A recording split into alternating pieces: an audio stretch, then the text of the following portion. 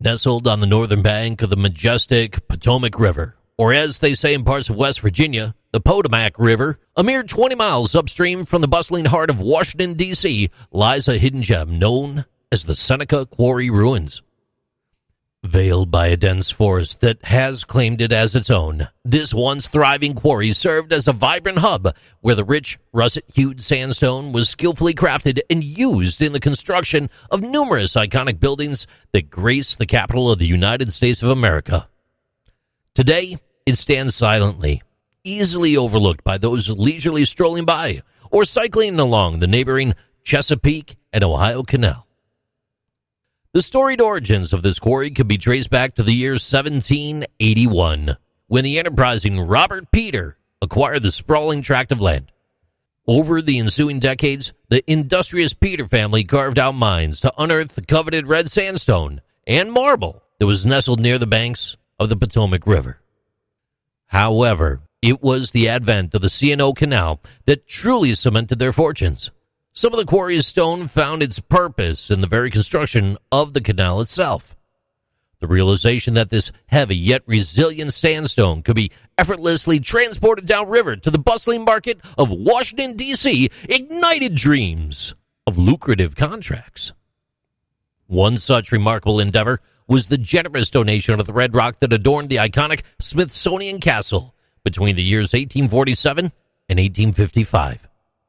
The Peter family's prosperity waned after the ravages of the Civil War. In 1866, the Seneca Sandstone Company acquired the quarry for a sum of $70,000. After a decade marred by mismanagement and financial woes, the company was compelled to declare bankruptcy in 1876. Ownership of the quarry changed hands twice more before its eventual closure in 1901. By this time, the once prized quality of the stone had deteriorated considerably, rendering the red sandstone a relic of the past, no longer in vogue. Throughout its illustrious history, the Seneca Quarry beckoned workers from across the Atlantic, luring skilled laborers from the shores of England, Wales, and Ireland. The quarry also played a role in the complex tapestry of labor in the United States. Yet, amidst the tranquility that envelopes these ruins, the echoes of the quarry's former laborers remain resolutely silent. Nature, too, has reclaimed this once bustling site. It's now surrounded by a colorful blanket of sycamores, poplars, and wild roses. Visitors who are brave enough to walk through the green woods can now see the impressive red sandstone walls of the old stone-cutting mill. These walls are a tribute to the craftsmen who used the quarry's energy.